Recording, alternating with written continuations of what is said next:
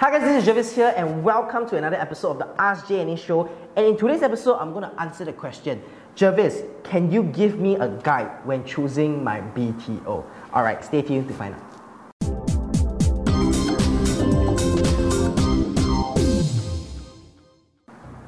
Okay, so I hope that you have already enjoyed the past two videos of the BTO series where I covered with you exactly which regions are performing the best, why are HDBs getting their $1 million mark. If you haven't watched those videos, go to the previous videos to watch them, okay? And in today's episode, I'm going to answer one of my followers' question as to, Jervis, can you provide a guide when choosing a BTO? Okay, I myself haven't bought a BTO before because my first property was a private property, and if you haven't watched the video as to why I decided to buy a private property, go and take a look, okay? But if you have, okay, this guide is for those who are thinking of buying BTOs, right? I've done thorough research, I've done a webinar on this as well. I think the webinar photo is going to be here, and yes, okay, I'm going to give you a short guide on this, okay? This is going to be a short video, it's not going to be a long one, because investing in real estate has to be simple, right? Sometimes it's just based on the fundamentals. It's not going to overcomplicate the process. We are not supposed to overcomplicate when it comes to investment, right? So one quote that I always tell my clients when choosing their HDB, all right? HDB, not private property, is this, right? Firstly, think about your future buyers, right? Who are your future buyers going to be based on the location you're going to stay in? Secondly, think about what the surrounding private property prices will be. And third, think about your location. Okay, so there are really a lot of individuals after the webinar last week who's meeting me privately one-on-one to select the right BTO for them. Okay, and I'm really thankful that I have the opportunity to help you select the dream home to start a family in. That to me is actually really amazing. Okay, so to me, the guide when choosing your BTO only has 4 steps. Okay, the first step is you got to ask yourself, when you choose this BTO, are there better alternatives in your locality? Okay, not are there better alternatives in Singapore, right? In your locality, right? I would say about a 1 to 2 km radius, okay? Because that being said, you must ask yourself, how are the surrounding HDBs like?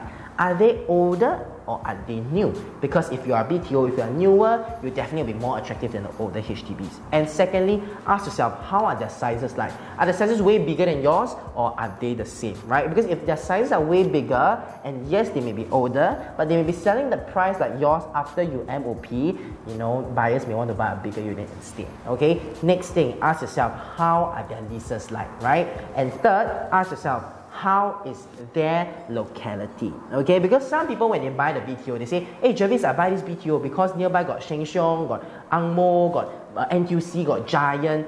So people definitely want to buy my BTO. But then when I zoom in and we take a look at this entire place, right, we realize that actually this area got another 12 blocks of HDBs. And that's scary, which also means that you're competing with 12 blocks who are in the same locality. So future buyers who come in, they have total 13 blocks to choose from, not just your block, right? Even though yours is a new BTO, right? And last question you gotta ask yourself is, what is the difference in pricing when seeing whether are there better alternatives, right? See whether your pricing and the resale pricing, is it similar, or is your BTO pricing actually way higher than the resale pricing? Because eventually when you buy this BTO, you want to sell it for a profit, right? And you must ask yourself, let's say today you buy a BTO at about $300,000, okay? And you want a profit of $150,000. So ask yourself, in 8 years' time, if I were to sell it at $450,000, will buyers buy? Because let's say looking at the surrounding, everybody's selling at $300,000. There's a possibility that buyers won't buy, but if surroundings are going at about 400, 380, yes, buyers will buy because yours is newer, okay? So this is the first step. Ask yourself, are there better alternatives, right?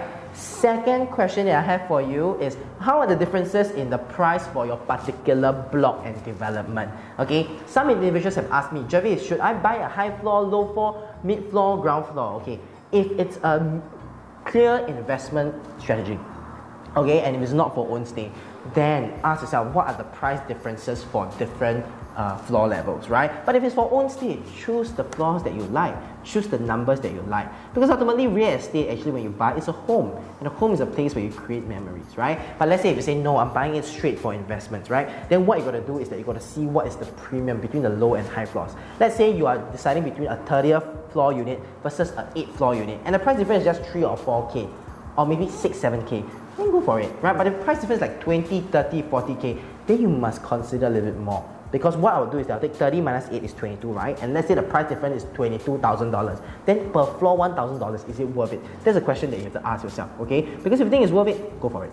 Alright? The next step that a lot of people miss out, okay, and we always do that for all our clients, is that you have to look at the URA master plan. You have to know what are the surrounding going to be like in the next 10 to 15 years, okay?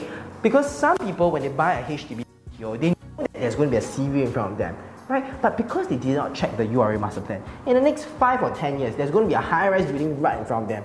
And when that happens, regardless of how high floor you're going to buy, the price is not going to be different because the view is going to be the same. So go and check it. If you don't know how to check it, contact me and I will help you in looking at the area, okay? So don't worry about that, okay? And ask yourself, are there going to be new developments? And what kind of developments, right? Are there going to be like commercial shops? Are there going to be new private properties? Is there going to be a new MRT line coming up? So these are the things that you have to check the URA master plan, all right? And lastly, ask yourself, what is your exit horizon? Are you thinking of staying in this BTO for a long term? This will determine what size you want to buy. Because in my first video about the BTO, what are the best performing BTOs, we realized that smaller BTOs are always performing than bigger ones. Let's say you just want to buy this BTO just for you and your partner, just for a while, then eventually you are going to just flip and go into a private property. Then you don't have to buy too big a BTO, right? One mistake that I always see young couples make is that they always buy big BTO.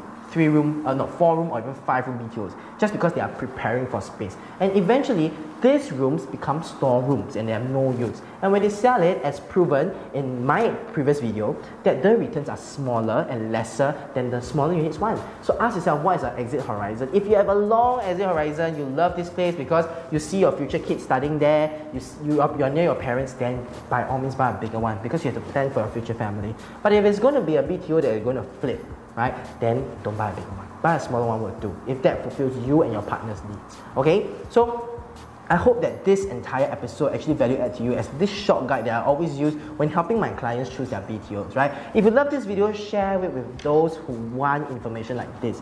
Because I believe that in this market, no agents are talking about BTOs because simply put, we do not earn a single commission from selling or buying BTOs. But being in J&A Real Estate, we believe that we have to be the brand of our generation. We believe in being 100% objective in our brand, in our advice, and we believe in just value adding to all of you who spend your time watching this video till the end. I appreciate it from the bottom of my heart, and alongside me and my team, we are going to do our best to value add to you for the rest of your lives, right? Thank you so much for watching this video. And if you love this video, give us a like, comment, share it with your friends, alright? And stay tuned to the next episode of the Ask J&A Show.